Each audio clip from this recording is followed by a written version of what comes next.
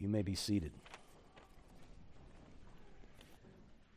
Again, today we have a selection of brief texts related to our sermon theme, printed there on page 9 in your bulletin.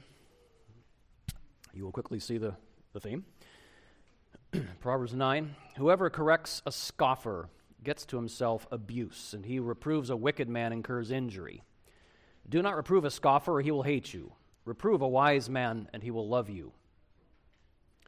Proverbs 10, doing wrong is like a joke to a fool, but wisdom is pleasure to a man of understanding. Proverbs 12, the way of a fool is right in his own eyes, but a wise man listens to advice. The vexation of a fool is known at once, but the prudent ignores an insult. Proverbs 14, the simple believes everything, but the prudent gives thought to his steps. Proverbs 15, a fool despises his father's instruction, but whoever heeds reproof is prudent. From Proverbs 17, a rebuke goes deeper into a man of understanding than 100 blows into a fool. The discerning sets his face toward wisdom, but the eyes of a fool are on the ends of the earth.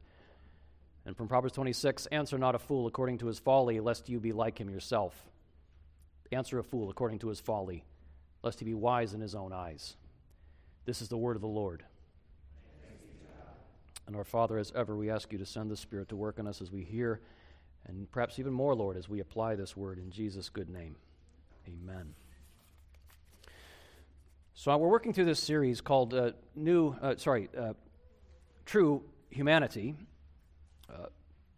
Mere Humanity, and the idea of the series is basically this, that if God made human beings in his own image, right, the Bible says, you know this verse well in Genesis, that God made man in his own image, and that means that God made our humanity to mirror him, right, to mirror God's character, to mirror God's glory, and to mirror his rule in the world. Like that's what we're for. We're to be mirrors of God, to look like him in the world.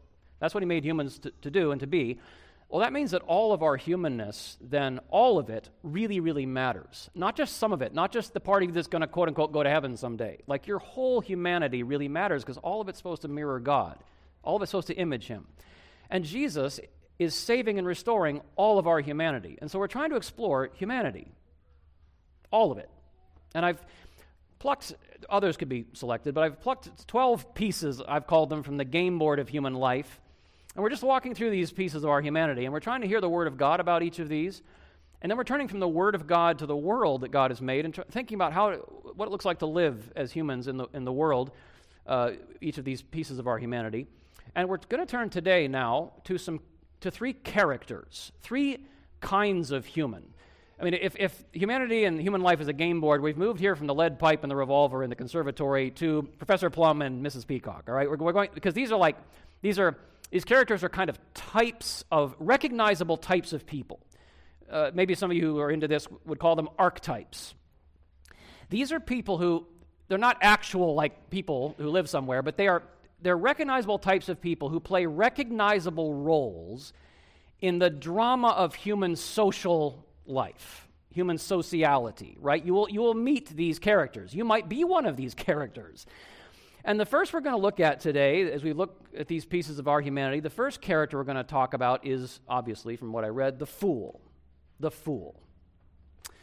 And I want to begin today by just talking about the challenge of the fool. Not the challenge to the fool, but the challenge of the fool. And I want to start with an odd little detail there in the Proverbs 10 reading, the second one in your bulletin. It opens by saying, Proverbs 10:23, that doing wrong is like a joke to a fool. Now here comes the challenge of a fool. There is something in the fool of the prankster. Doing wrong is like a big joke to a fool. And when you meet a fool, there's there's a kind of a prankster in foolery. You know, there's a reason why the court jesters, back in the days of when kings had court jesters, they were called fools. We talk about fooling around. There's something kind of unserious about the fool, even mischievous. My grandpa Tom was just a delightful man. He had a fantastic sense of humor. And he was always pulling gags and pranks on people, you know, sticking cheese with the wrapper still on it in their sandwiches and that sort of thing. And he said, when I was a boy, I was always playing the fool. And if you knew Grandpa Tom, you knew that was quite likely. You could totally see him as the class clown. The fool, to put it a little more strongly, the fool is the disruptor. You could even put it more strongly, the fool is the bringer of chaos. Because if you think about human society, it has often been envisioned, and very helpfully so, as a wheel. And every wheel that's functional has a hub. And all human societies, they have a hub, they have a center, because there are things in a society that are known. There are certain certainties that we know. And there's a certain way that things are done. There's order here. The society is ordered by that hub. The hub is the order and the known. But of course, there are many different spokes in a society. It gets more complex. A lot of spokes that fan out from that hub. But eventually, you begin to approach the rim, the circumference, the walls of the city, the walls of the polis, as the Greek word for the city. And beyond the rim of the wheel, beyond the walls of the city, of course, that is the realm of the unknown. That is the wild. That is where things are very disordered. And if you think that's a silly way of thinking, I bet you lock your doors at night. And the reason is because you want to know who's under your roof after hours. Your home has a certain rim around it, and you want that rim to stick, and you don't want just anything from the wild, as it were, coming into your society. But if you think about society this way, you can immediately realize that it's not always completely obvious whether things are better closer to the hub or closer to the rim. Because yes, the hub, it's comfortable. Things are known at the hub. Things are ordered at the hub. But of course, if you think about it, growth, life is so disorderly, isn't it? I mean, plants, for example, will just break up concrete. They will take a city down eventually, but it's because they're alive. They're just full of this irrepressible, disorderly thing. I mean, you can map a city built of concrete, and you can map a garden, but everything in that garden is trying to get outside of what you've mapped all the time. Life is disorderly, and life is good. Progress disrupts. Progress, the movement of things to improve, it always means that established things are being shaken up. Is that a bad thing? New things, fresh things, they always disturb. Children. We're living in a sad, pathetic little society now where lots and lots of people have decided they don't want to have children. Why? Because they're comfortable. That's why. And anyone who's ever had a child knows children are uncomfortable because they're alive. That's why they're awesome. They might kill you, they're so disruptive, but they're awesome. So it's not always obvious, is the hub better or is the rim better? And the reality is sometimes the center, the hub of a society might really be wrong. You could have ordered oppression. You could have ordered injustice. Or at the very least, that hub might need to adapt because this wheel now is in a very different context than 80 years ago. And that's why humor, the comedians of society, the jokesters, the fools, they are often just flipping tables where people have gotten way, way too sure of themselves and are taking themselves way too seriously. There's a reason why we call comedians irreverent, because they just refuse to reverence all that stuff in the hub. That's everyone who knows that's how it's supposed to be. Well, the comedian says, we'll just flip that over. Are fools always bad? What if the fool's just a dissenter? What if the fool is a prophet? What if the fool is a savior? Was Jesus a fool? Depends who you ask. Now, in biblical terms, the moral problem with the fool is not that he challenges a social center. It's not that he challenges the status quo. The moral problem with the fool is that he replaces that hub with himself. That's the problem of the fool. He becomes the standard by which things are judged. So instead of what the hub says, he judges what he says, and that becomes the standard. He who trusts in his own mind, the Proverbs says, is a fool. You heard a couple of times in the readings that we just read, the fool is wise in his own eyes. Proverbs 12:15, you see it there. The way of a fool is right in his own eyes. And there you see it. There's the standard. The fool says, I will be the judge. My mind is what I trust. My heart, my feelings. The fool is not a learner, except maybe from those who share his folly. He's not a learner. He doesn't listen. Now, there's a spectrum of fools in the Bible. If you've read through Proverbs, I'm sure you've noticed this. We see them here in our short readings. On one end of the spectrum, there's the fool who just has not learned. It's not so much that he refuses to learn; he has not yet learned as he should. This is the fool that the Bible calls the simple. The simple. This is a person who believes he knows very little, and so he believes very much. You notice the description of the simple there in Proverbs 14:15. The simple believes everything because he doesn't know enough to know what to believe. He has not yet learned as he should, and so he's foolish because he's just ignorant. He's not learned as he should. It's probably not too strong to call this kind of fool stupid. I know it's kind of a harsh word, but there's a stupidity, an ignorance, a silliness. I love Derek Kidner's description. He says the empty-headed will end up wrong-headed. If you have an empty head, you'll end up with a wrong head because you don't have anything really in your head that is able to discern what is good from what isn't. And so that's the simple at one end of the fool spectrum. But then we move to the middle, and in the middle there's a very different kind of fool. This is not a fool who has not learned what he should have learned. This is a fool who refuses to learn. This is maybe because of just he's a sluggard, he's slothful, he's too much effort to learn. I just don't have desire because it would take work, and so he just refuses to learn. But more often, it's the stubborn. The description there in Proverbs 15:5, the fool despises his father's instruction. Lots of young people end up being this kind of fool. They despise what their parents say. They just don't want to learn from their parents because they don't think they have anything to learn from their parents in many cases.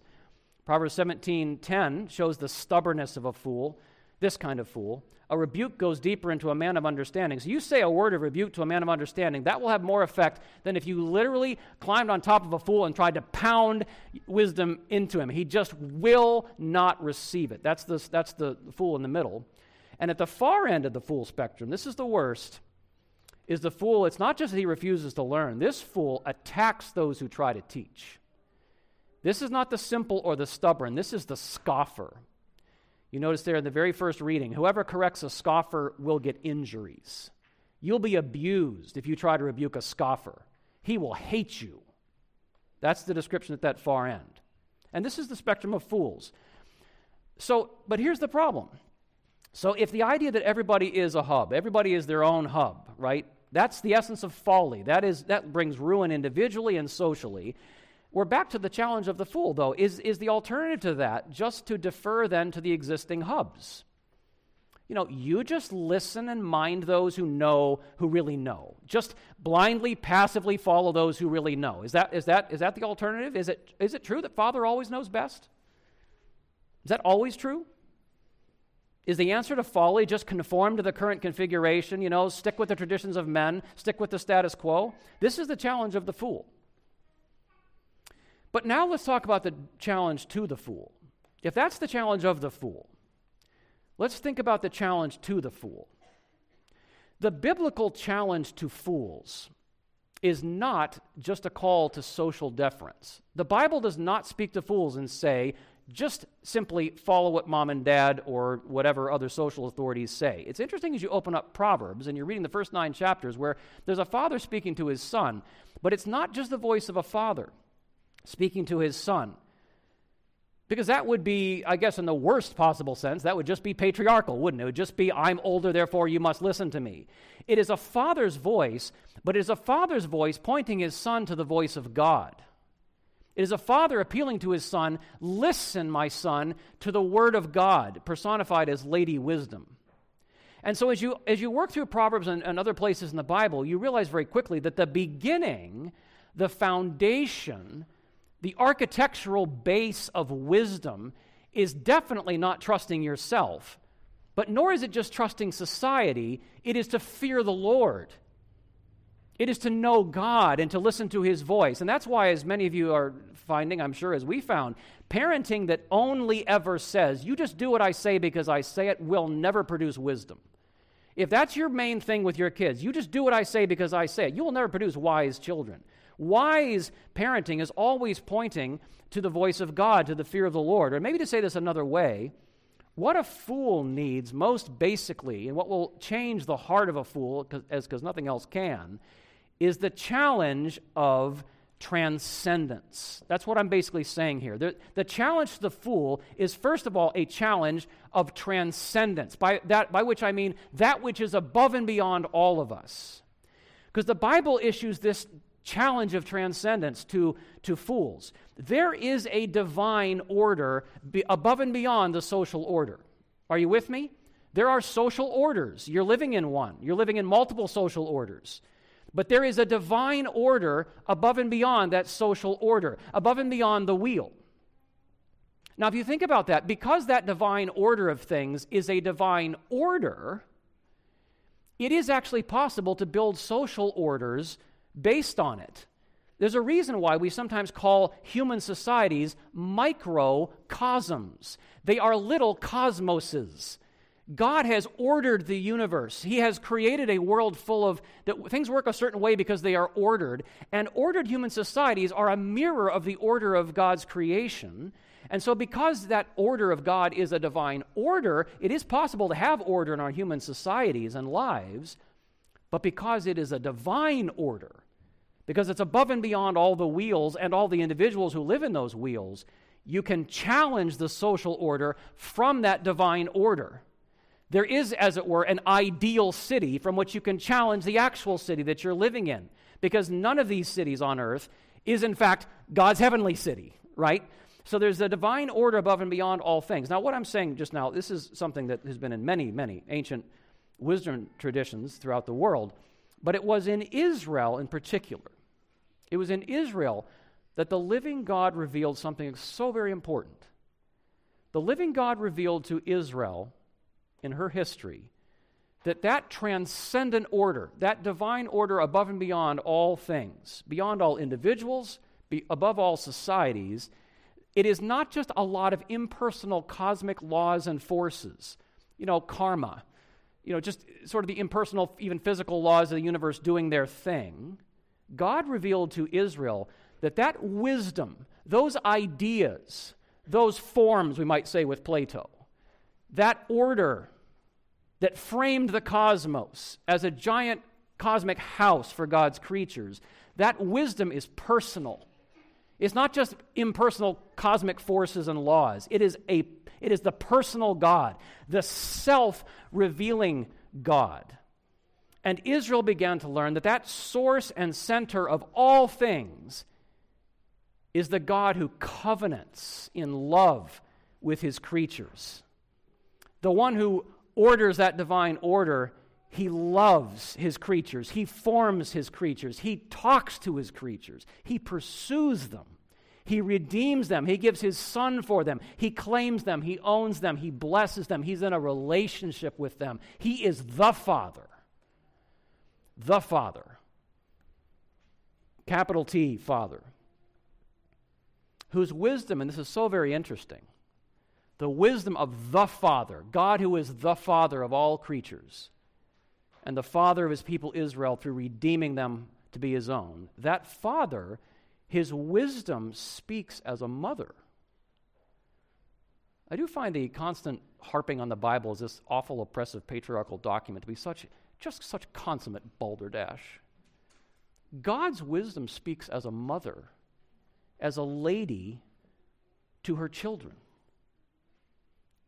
Lady Wisdom, who builds a home, builds a kingdom for her children, teaches them how to live in it, how to thrive in it, how to rule in it. That's how the wisdom of the Father speaks, like a mother who has built a home and is teaching her children how to live and thrive and rule in this home. That's the transcendent covenantal horizon within which then there can be a much more practical on-the-ground challenge to the fool, and that's the challenge of training.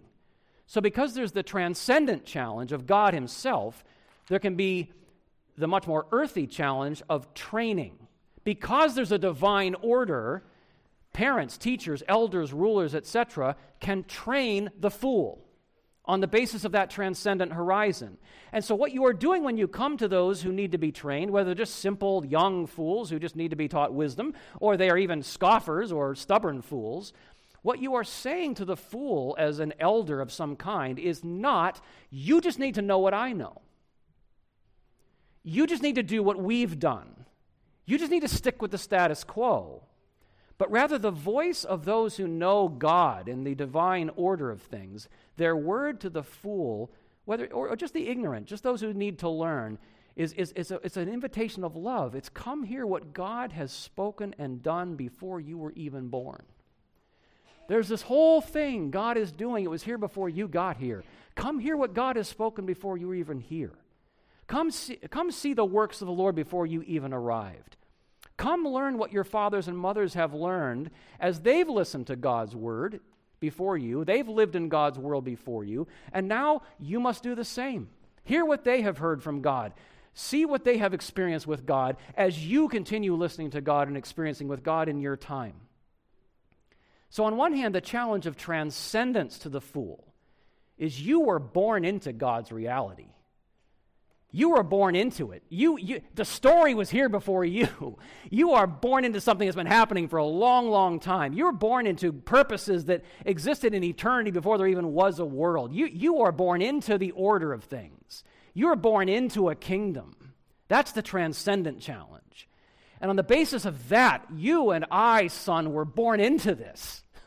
It pre-exists us. It will long outlive us. That transcendent challenge enables the challenge of training. To say to those who are coming after, so here's what our fathers have learned. Here's what our mothers have learned. Flawed creatures that they are. And now let's learn together. And in time you will teach us as you listen to God and study His world. And this is a direct challenge to the stupidity, the foolishness of this whole idea in our modern time of self-constructing. I am what I choose. It's just demonstrably false. To be born is already to be a part of something. To be born is already to be in the story, already to be in the purposes, already to be in kingdom things that are happening. And so you can't even answer the question, who am I? As Sven Brinkmann has pointed out, and I love this. He says you can't even really talk about who am I before you've asked a much more fundamental question. What am I a part of? What am I a part of? That is the question of wisdom. And so, in the spirit of training, I want to close today by giving you 7 ways not to be a fool. Based on what I've just said, the challenge of the fool, the challenge to the fool, the transcendent challenge, the training challenge. Here's the training challenge. In particular, 7 ways not to be a fool in no particular order. And I already heard the collective gasp. 7, we'll be here till 3. No, I will hurry. Here we go. 7 ways not to be a fool based on what I've just said. Number 1. I hope those of you who are young will listen especially to this because this is for you, as well as those of us who are older. Number 1, question the new as much as the old. Question the new as much as the old. It is instinctive to ask, why should I accept what's old? Because it's old. Because it's dated. Because it was then. That's instinctive. You have to learn how to ask, why should I accept what's new? Why should I accept what's new? Who says this is better? Who says I need this and not that? Who says? The standard for judging a thing is not when it occurs in history. It is not automatically better because it's old or because it's new. Although if it's old, at least it stood the test of time. But the standard for judging something is not when it occurs in history. The standard for judging something is how it serves God's purposes in history. That's the standard. And there might be things new or old that do serve God's purposes in history, but question the new as much as the old. 2nd way not to be a fool. Don't let learning how blind you to knowing why. We are living in a technological age. Everything's about how to do things better, more efficiently, more whatever. I've quoted Albert Einstein to you before. He said, I think our age is characterized by a perfection of means and a confusion of goals. We are perfecting the means to do things. We don't know why. We don't know what the goal is. And as you're growing up in an age when everything is about the how, don't forget to forcibly bring before your mind that question, why does this even exist? Why did God make this thing? Why do I exist? Why did people make this thing? What's it for? Where are we going with this? What's the purpose in using this? What's the purpose in possessing this? What's the purpose in the marketing of this? Because the possible, beloved, the possible cannot be the measure of the good. I think we are living in a generation that has begun to think that the possible is the measure of the good. That if we can do something and we can do it better, therefore that must mean we're making progress. But toward what? What is the purpose and aim and end of these things? And if you really think that question through, why? What's it for? What's the purpose? You will find, this could be another sermon, I won't preach it now. You will find eventually that question will lead you to Christ himself, because you will find that ultimately the only way to answer the why of things is God's story, God's plan, God's kingdom. All things were made by Christ and for him. And in him are hid all the treasures of wisdom and knowledge. Graham Goldsworthy puts this so powerfully. Let me just read a little bit from his book, Gospel and Wisdom. Now listen carefully. This is wisdom. He says, wisdom presents creation as God's perfectly decreed order. It places man within a special relationship to that order as the unique creature of God whose task it is to take up God's command to have dominion. He is to engage the world in his doing and his thinking. He's to investigate, analyze, reason, invent, and be creative within the bounds of his creatureliness. To be able to do this, he must understand the meaning of the universe as it's revealed in God's prophetic word and saving action. Let me say that again. To do those works of wisdom, man must understand the meaning of the universe as it's revealed in God's prophetic word and saving action. Wisdom highlights the fact that man, the sinner, living in a world of distorted relationships, is nevertheless responsible to live before God. His task is to understand life within the dynamic order which moves toward the consummation of God's redemptive plan. That's the task, to understand life within God's order, moving towards God's plan. If from the scientific point of view, the meaning of the universe can only be guessed at, the fear of the Lord provides the answer. It's the Father's creation. As he made all things good, so he's recreating all things according to a purpose known to us only through Christ. The why will lead you to Christ. Third way not to be a fool. Study the world as well as the Word. There's a very blinkered biblicism in a lot of Christianity today that thinks all you need is the Bible to be wise. Can I just tell you something? I have met some people who know a lot about the Bible and they are fools because they have studied a lot of Bible data. They have a sort of encyclopedic knowledge of the Bible, but they really don't understand the world and how the world works, and so they don't know how to even apply the Bible wisely in the world. Sometimes they just make an absolute mess of things using Bible verses. It is true, sola scriptura, the Bible alone, shows us how to be reconciled to God. There is no other religion or philosophy or certainly studying nature that can show you how to be reconciled to God. That is only through God's revealed word pointing us to Jesus Christ and him crucified. But the Bible pointedly does not tell us everything about the world in which it calls us to serve God. Go to the ant, sluggard, learn her ways, and be wise. If you don't spend time studying the world, your Bible knowledge can actually end up going to your head in a very strange way, because the Bible will show you how to reconcile to God and then go out and live in his world, because that's where we learn a great deal of wisdom. Study the world as well as the Word. Fourth way not to be a fool. Very challenging in our time. Think generationally. Think generationally.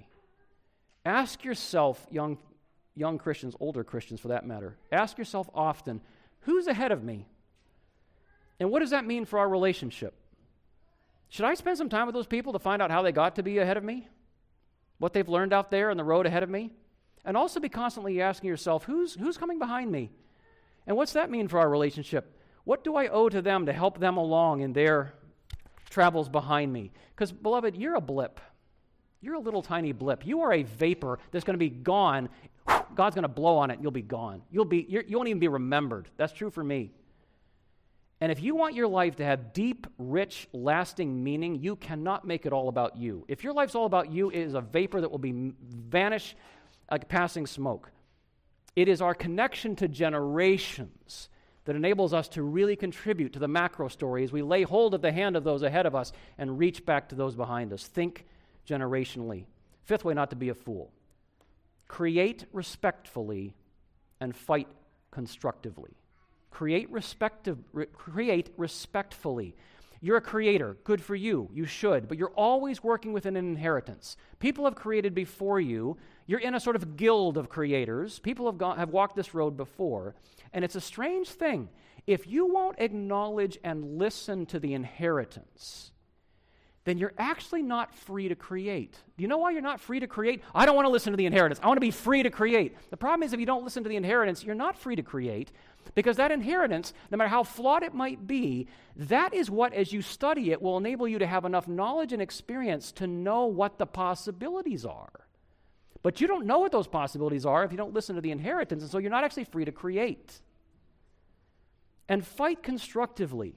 Sometimes you've got to fight against things. A social order, a way things have been done. Maybe the inheritance has been oppression and injustice. But if you're going to fight constructively. If you've not only got to change, but even oppose an existing order, just be careful you don't destroy what's good in opposing what is evil.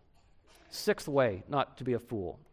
Suspect yourself and welcome correction. Suspect yourself and welcome correction. Why does correction sting? Well, it's either pride or insecurity, but those are two sides of the same coin. You're too proud to receive the correction, or you're too insecure to receive it, but they're two sides of the same coin, because both pride and insecurity think of yourself in terms of success or failure. Oh, I was corrected. They're saying I'm a failure, and you take it personally, and then you either react out of pride or insecurity. There's another whole mindset. We've talked about this before in Bible school. There's this idea that's the idea of the success and failure mindset. Away with that. Let's have a growth mindset, as Carol Dweck calls it, because a growth mindset has an appropriate self-assessment. And Ben has to look at himself and realize, you know what? As God's creature, I was made to grow. And as a sinner, I need to change. That's the reality. God made me to grow, and I need to change, and I cannot do either of those things alone. So every time somebody corrects me, I have a chance to grow. Every time somebody commends me, I have a chance to grow.